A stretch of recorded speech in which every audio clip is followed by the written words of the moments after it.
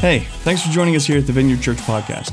For more video messages and content, make sure to visit our website, vineyardwheeling.com, or download our app. There's a lot of great resources there that are free and will help you grow closer to God and help you connect with the church. Right now, let's go to our lead pastor, Chris Figueretti, for this week's message.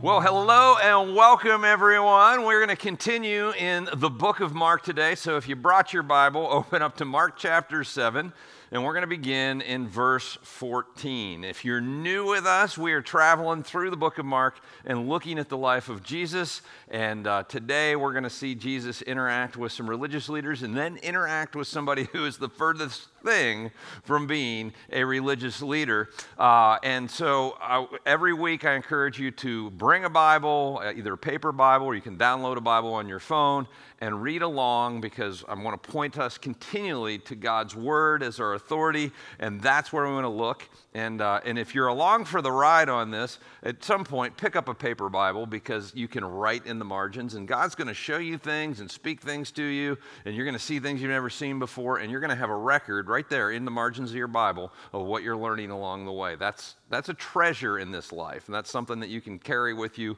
from here on out. So I want to encourage you to do that.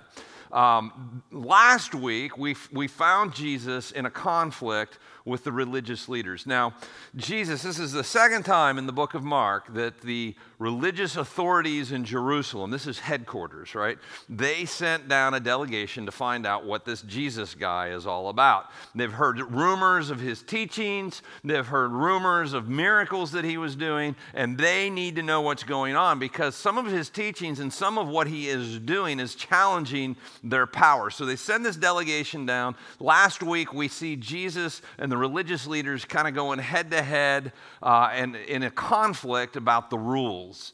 And in verse 8, so this is just kind of a review, catch up from last week, chapter 7, verse 8, Jesus says this: "You've let go of the commands of God and you're holding on to human traditions." And what they had done is they had taken God's commands, which they would find in what we call the first 5 books of the Old Testament. They would have called the Torah.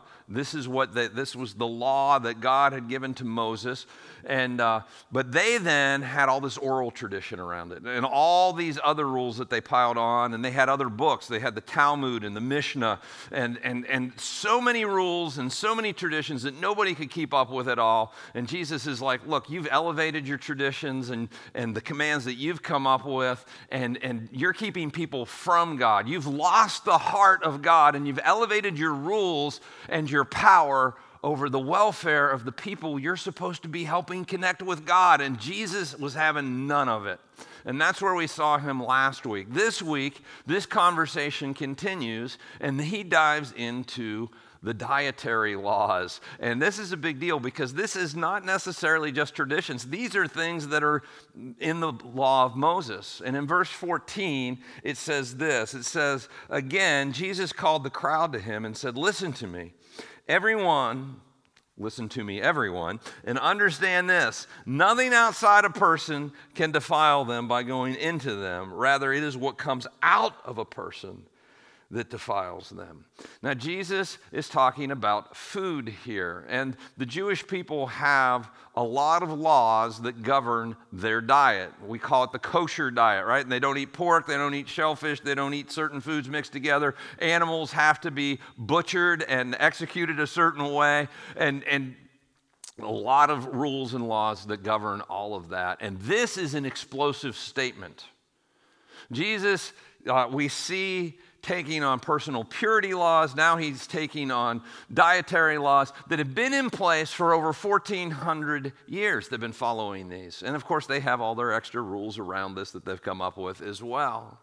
And what Jesus is saying is, guys, you don't get it. You're so consumed with the rules that you're ignoring your heart. More importantly, you're ignoring God's heart, and God's heart is for what's going on in your heart.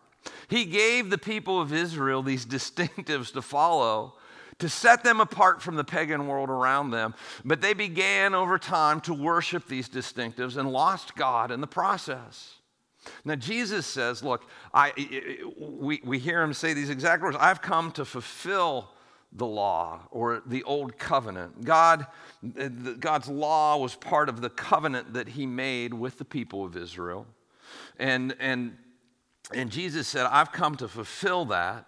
And the way that he fulfilled that, part of that law was the sacrificial system. They could sacrifice animals for the forgiveness of sins. And Jesus ultimately, when he's crucified on the cross as the Lamb of God who takes away the sins of the world, was fulfilled that old covenant. And he inaugurated a new covenant that wasn't based on rules, but was based on a relationship with God, was based on the grace of God, and based on our hearts being right with God.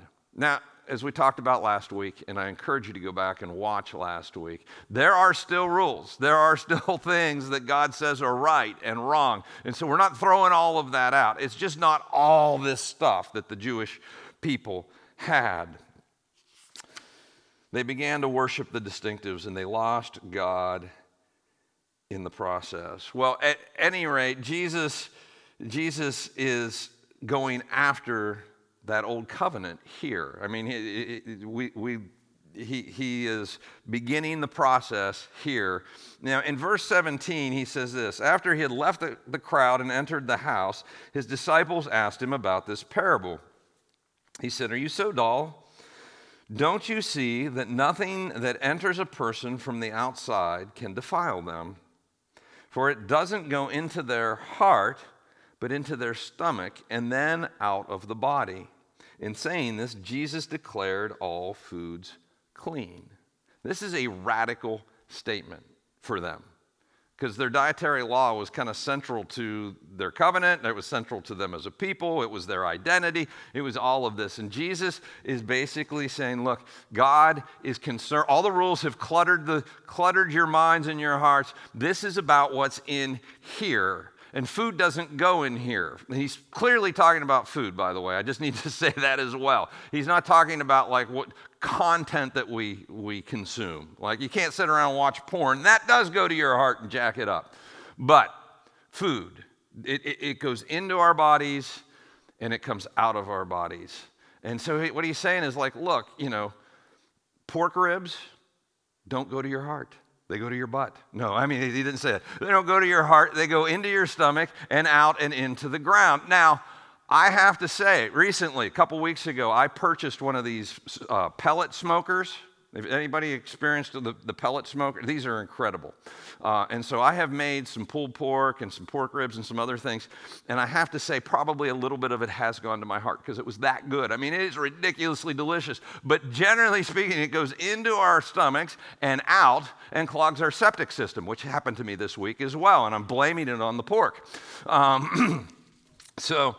But it does not affect our hearts. And God is all about what's going on in here. He goes on, he says, what comes out of a person is what defiles them. For it is from within, out of a person's what? Out of a person's heart, that evil thoughts come: sexual immorality, theft, murder, adultery, greed, malice, deceit, lewdness, envy, slander, arrogance, and folly. All of these evils come from inside and defile a person. And we know this, Jesus taught this. They come from in here. They start in here. They eventually will come out in our behavior as well. And God is way more concerned with that than he is whether we eat a ceremonially clean food or not. Jesus is saying to these religious people, he's in an argument with them, your man-made rules and traditions are keeping you from the heart of God. You can't be a malicious person but say, well, I don't eat pork rinds, so I'm good with God, or you can't be a greedy person and say, well, I wash my hands when I come home from the market, so, God's got to be good with me on that. Or you can't be a person who's consumed with lust and say, yeah, but I keep the Sabbath. Or be a deceitful person and in the way that you do business and go, well, but I tithe, I give to God, so he's got to forgive me, right? Or you can't be an arrogant son of a gun. I say son of a gun because it's church.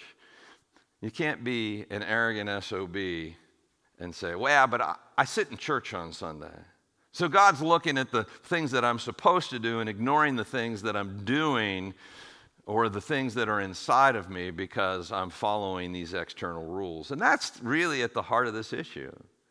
They were so focused on all these external rules and keeping them and thinking that God was more concerned with that, when really God was concerned with what was going on in here. And Jesus is saying, look, guys, you've missed the point and you're missing God. You're so wrapped up in being right that you can no longer see what is righteous. You can't see what is right. Now, spoiler alert for all of us. Guys, we all have stuff in our hearts that make us unclean. There's not one of us that is righteous in here. We all wrestle with the things that Jesus listed in that passage. One of them, maybe several of them. All of us are sinners. And it is only by the grace of God, it is only by the sacrifice of Jesus on the cross that we are forgiven. And it is by his presence, his Spirit coming and living in our heart, that we can begin to deal with those heart issues, and he can begin to rewire us from the inside out and begin to restore our lives and make something beautiful out of them. Now, that being said, I want to be very clear on something. There's nothing wrong with having high standards for ourselves. There's nothing wrong with saying, the scripture says this, but I'm going to do this. I'm going to set this extra barrier because I know this is a weak spot for me and my family. We're going to live this way, right? The problem is when I make my high standard your high standard. The problem comes when it's not just good for me, it's what God wants for everyone. Example, I touched on this last week. I know a lot of people who don't drink alcohol and choose not to because it's a problem for them. If they drink, they will drink too much, or they will drink every night, or they will, or they can't stop. And so for them, it is wise not to drink alcohol, and they choose not to drink alcohol. And I encourage them in that. And if you have a problem, I encourage you in that. The problem is when they decide that that's what God wants for everyone, because God never said that's what he wants for everyone. It's fine to have a high standard, but when we make it a new standard for being a Christian, we got a problem. Christians have done this over the years. They've decided that, movies for a while were a big deal in some Christian circles. Like, movies have worldly values, and so we don't want to be influenced by that, so you can't be a Christian and watch movies. Well, if you have that standard for your family, that's great, or for you, that's great. Dancing, you can't dance and be a Christian because dancing, as we talked about last week, leads to what? Fornication. Yeah, good times. And so, we can't dance and be a Christian, or dress modestly, right? Now, there is a biblical principle about being modest, being humble, dressing modestly. And so what does that mean? Well, dressing modestly in some Christian circles would be, ladies have to wear skirts down to their ankles. And then that becomes the kind of the point of contention. Like, well, what is modest? Is it below the ankle or above the ankle? Is it down to the knee? Is it below the knee, above the knee? How far above the knee can you go and still be modest? And whatever that decision is, that's what it is. People project that on everybody, and that's what God says, and I got a Bible verse for it. One of my favorites is the Amish. One of the things that the Amish are known for is the men will grow beards, but they'll shave their upper lip. Do you know why they shave their upper lip? They had a great reason for this back in the day. When the Amish were getting started, at that point in history, mustaches were considered gauche and very prideful. And people had these big handlebar mustaches, and they were very, almost like, Casanova type, players would have mustaches, and you wouldn't, and they're like, well, that's not modest, and that's not what God would have for us. So we're going to shave our upper lip so that nobody could confuse the fact that we are, that we would be that way. We're not going to be that way. So now, 150 years later, mustaches don't mean anything like that. They're still shaving their upper lip, and that's what the religious leaders were doing too. I mean, over time, it just becomes this thing that we do in order to be a Christian. One of the things that I see today, I'll see Christians battle over, like, well, you can't watch Lord of the Rings. Tolkien, you can't read Tolkien because he writes about wizards and spells and those, or Harry Potter. I know some Christians who will go camp out to be the first one in to see the latest Harry Potter movie, and others who are like, you can't be a Christian and read Harry Potter because, well, he writes about witches and all that. And I'm like, you know what? First of all, Tolkien was a Christian. But if that's your conviction, go for it. But don't put that conviction on other people. For me, my kids, they're allowed to date when they're 30. And after they're married, they can date their spouse. That's it. That's the standard that I have for them, right? Now, I know other parents who drive their kids around when they're in the 6th grade to go on dates to the movies or wherever, the arcade or whatever. Well, there's nowhere in the Bible that I can see that that's my standard, and it's not really my standard. But I'm not going to tell you can't be a Christian unless I'm just not. In our family, after looking at one of our high standards, after looking at the data and the psychological studies of cell phone impact, we decided our kids don't get a cell phone until they're 13, and they don't get social media until they're 16, and that's very reluctant. Because of the emotional and social and developmental impact. That's not in the Bible. I can't tell you can't give your kid a phone when they're 5. I can encourage you to read what I read, but it's not a salvation issue. It's not a requirement to be a Jesus follower, is it? And I'm not going to tell you that you're wrong. See, when my high standards become my projection on you for what you should live to be a good Christian, we got a problem if it's something outside of Scripture. For Jesus, he's got this issue with, we said last week, with the hand washing. And they have a verse for this. And actually, all of these things, you could come up with a verse to back up just about anything.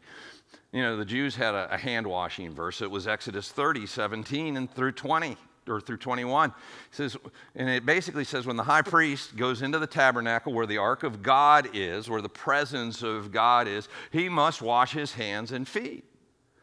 So, shouldn't we all want to be near the presence of God? Shouldn't we all want to love God? And to love God, we're going to need to wash our hands and feet so we could be near the presence of God. And I got a verse for it. It's Exodus 30, 17 through 20. It wasn't. But that's what happens with all of this. And here's the danger. We get so focused on the rules that we miss the heart of God. And Jesus, I think, in this passage, demonstrates the heart of God in a way that he just makes it crystal clear. This is what God is about. See, he blows by laws of clean and unclean, ceremonial cleanliness. He touches the leper, illegal.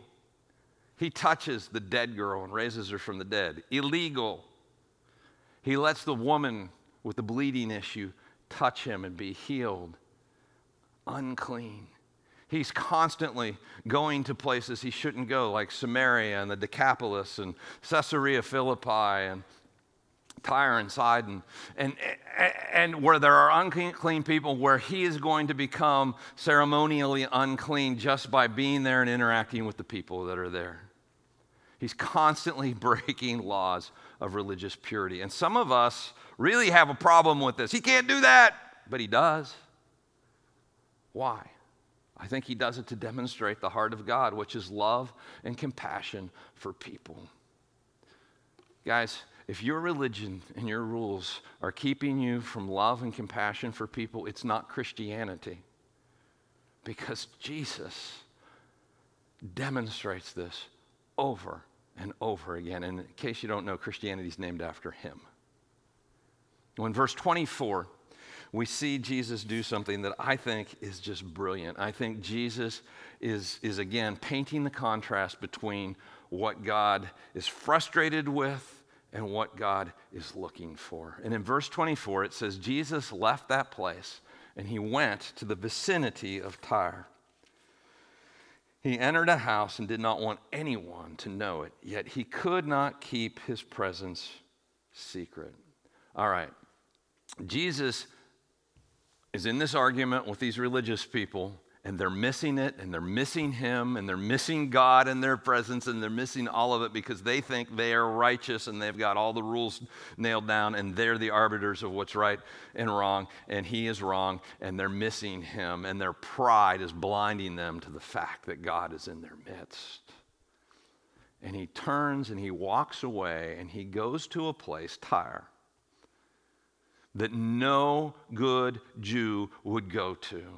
It is a place that is unclean. It is a Roman city. It is a pagan city. The rest of the crowd probably wouldn't. Maybe his disciples went with him. The rest of the crowd and the religious leaders from that delegation from Jerusalem, they're definitely not going. They don't go there. It's one of the darkest places a Hebrew could imagine. If you remember from the Old Testament,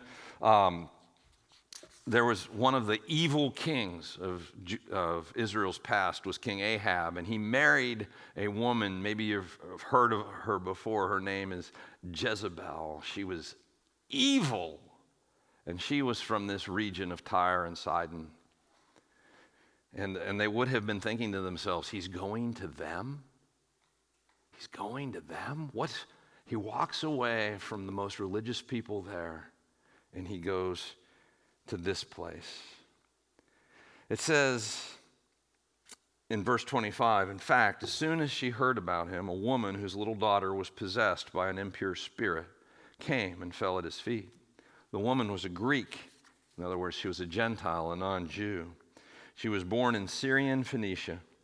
She begged Jesus to drive the demon out of her daughter. This woman was so disqualified from being anywhere near Jesus because of where she lived, because of where she was from, because of the fact that she was a woman, because she had a daughter possessed by an evil spirit. She clearly didn't have a husband because this would have been the husband's role to come and ask for this help. But she was like, well, he's not here, I'm going to do it.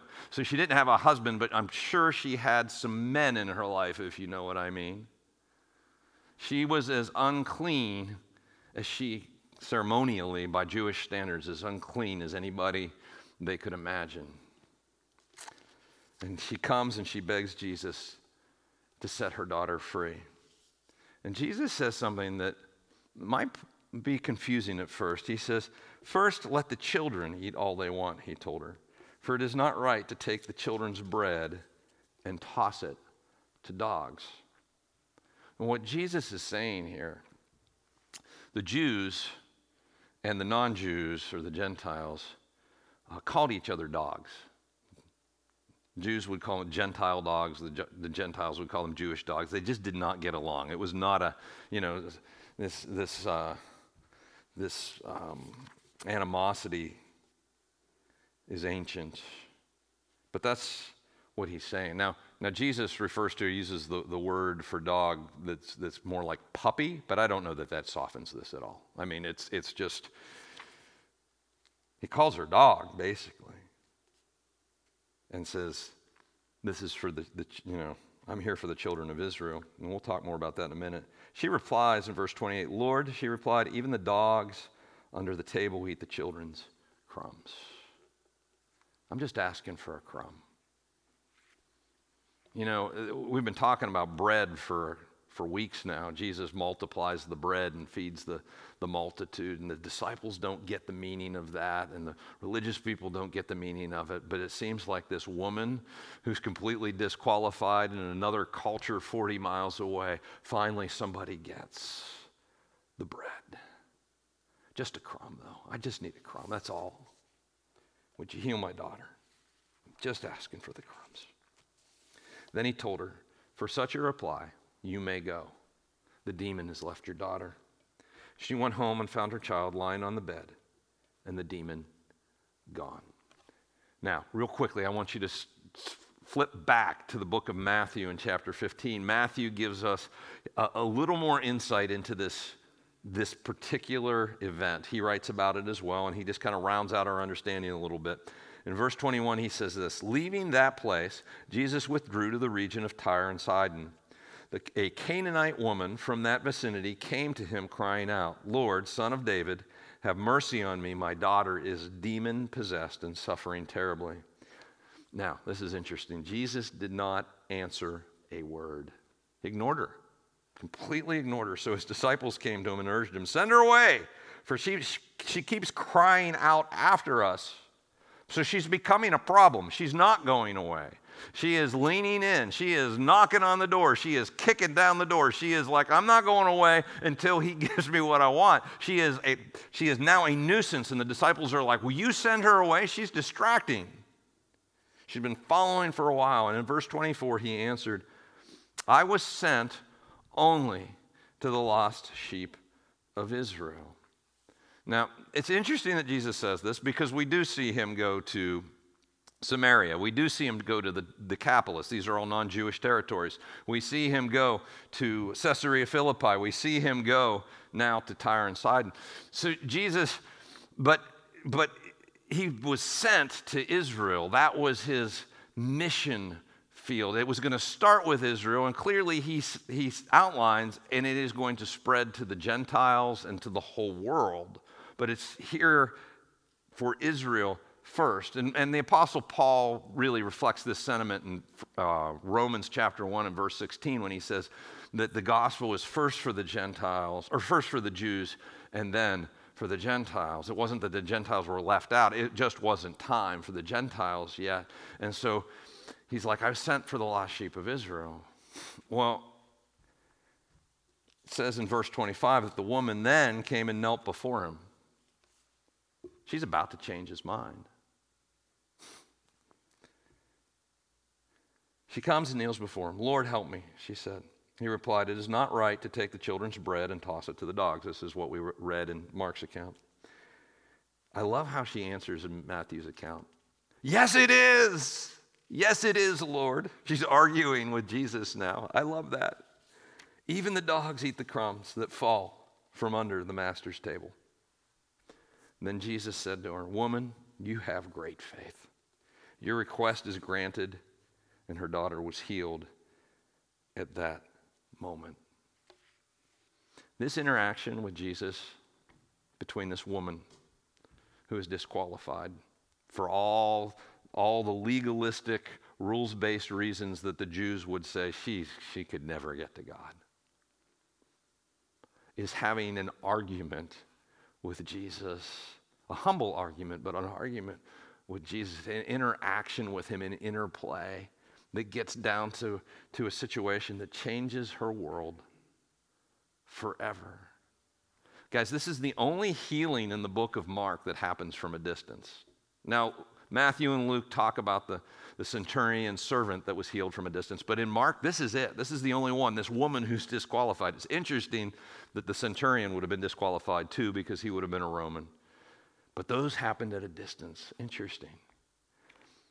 And it's the only time in the book of Mark that someone calls Jesus Kairos, Lord, Master, or it's the first time anyway.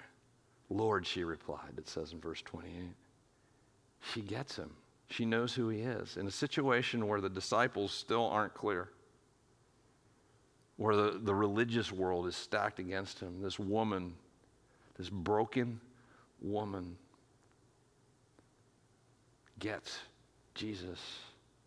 And Jesus leaves the children of Israel. He leaves the religion of Israel. He leaves the people of Israel. And he goes to the darkest area that they could imagine by Jewish purity laws. And he is hanging out with a woman who, by all accounts, is questionable at best. And she's pestering him and even arguing with him. And yet, for the first time, someone recognizes him for who he really is. And it's her. She gets it. She gets it. And I do find it interesting that Jesus kind of sets up obstacles for her. He calls her a dog. He ignores her for a while, and she keeps leaning in. She keeps coming back. And I think he does that to build her faith. And I think he does that for her. And I think he does the same thing with us. He does it with his disciples for sure. He sends them into storms. He puts them in situations where they'll fail to build their faith, to strengthen their perseverance, which they'll need later on. And he does it with us as well. He allows us to go through storms, to build faith, and to produce humility in us. Jesus shows a lack of compassion in this passage that, we don't see it anywhere else in the book of Mark. But I think there was a purpose to it. He was doing it for her, and he was doing it because he wanted his followers to see. And he wanted us to see what he was looking for. And it wasn't the puffed up, prideful religion of the religious leaders. He was looking for someone who would say, I'm not here because I'm good, because I'm anything but good. But I'm here because you're God, and you're good. He was looking for someone who would not be offended by his words, who would not be offended because he said, you're a sinner, but would recognize, yes, I am, and I'm broken. Someone who would humble themselves and fall before him, kneel before him, and call him Lord. See, Jesus isn't looking for puffed up people. He's looking for humble people who know they need a Savior, and the religious leaders didn't. And she gets him. She gets him. She calls him Lord. Why? Because it comes from her brokenness. Guys, we try to get ourselves all unbroken before we come to Jesus. We think we can't come into church until we get our act together. We can't come to Jesus until I clean my act up a little bit and drop some bad habits and do some other things. And Jesus is like, no. That's the religion of the Pharisees. He wants us to come with our brokenness. He wants us to admit, I'm a sinner in need of a Savior. And then he takes all those broken pieces and he puts them back together into something more beautiful than we could ever create. And he heals our hearts and he heals our lives and he begins to rewire our hearts from the inside out so that those things that are in there that we all deal with begin to go away over time. This situation with Jesus and the religious leaders and then this 40-mile journey over to Sidon, or Tyre and Sidon, it's a seismic moment. It's a seismic moment. I mean, Jesus starts taking on their dietary law. You can't unravel the dietary law unless you wrote it. And you can't offer salvation to Gentiles unless you're the Savior, not just of Israel, but of the whole world. And Jesus drops the microphone and walks off the stage. In the middle of an argument of what is clean and unclean, he walks 40 miles in the other direction to show the kind of heart God is looking for. Not legalistic, not self-righteous, not prideful, but broken and humble and in need of a Savior.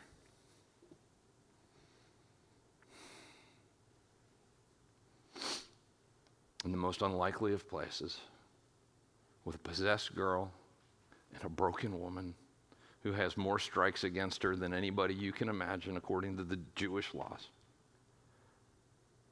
He wants everybody to know this is who the good news is for. This is why I have come. And the question today for us is, how does this apply to us where we live? And the answer is, we're a prideful culture. We're a prideful culture. We try to fit Jesus into our lives and into our comfort and our prosperity. We use him as a tool to leverage our comfort and our prosperity.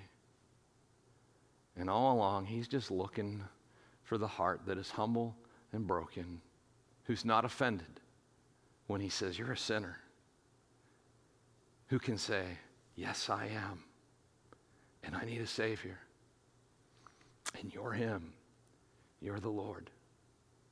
And guys, there's two groups of people, there's probably more than two, but I can think of two, who are watching this message. And the one is the group of people who you've never come to Jesus and said, I'm a sinner, and I need saving, and you're the Lord. And I want to invite you to do that today. Today's your day. Put your pride aside. You need Jesus. The other are those of us that have fallen in love with our own rules. And when we do that, our hearts grow hard and we lose touch with what's going on in here. And we are blinded to the fact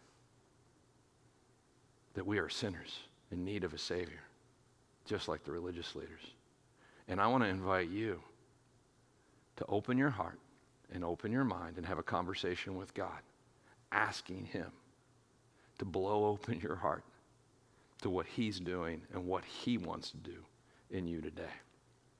I'm going to pray, and I want you to just take a moment while I'm praying to do business with God. Jesus, would you give us the eyes to see? Would you give us the attitude of heart to humble ourselves, to not be more religious than you are, God, but to have a heart that is full of compassion and love for other people. Have a heart that knows that we live on your grace, not our own righteousness, Lord. Our righteousness is filthy rags. Your righteousness is what makes us righteous. I pray for those who need to surrender their life to you today for the first time, that they will. And they will choose to follow you all the days of their lives. Lord, and I pray for those of us that where religion and rules-based religion has crept into our hearts and numbed our hearts or blinded us to our own pride. And I pray, God, that you would strip that away from us, that we would never forget that we're just sinners in need of a Savior. In Jesus' name, amen. Thanks again for joining us here at the Vineyard. It's our greatest desire to see you find and follow God, and we hope that this podcast has helped you do just that. For more video messages and content, make sure to visit our website, vineyardwheeling.com, or download our app. Again, thanks for joining us this week. We'll see you next time.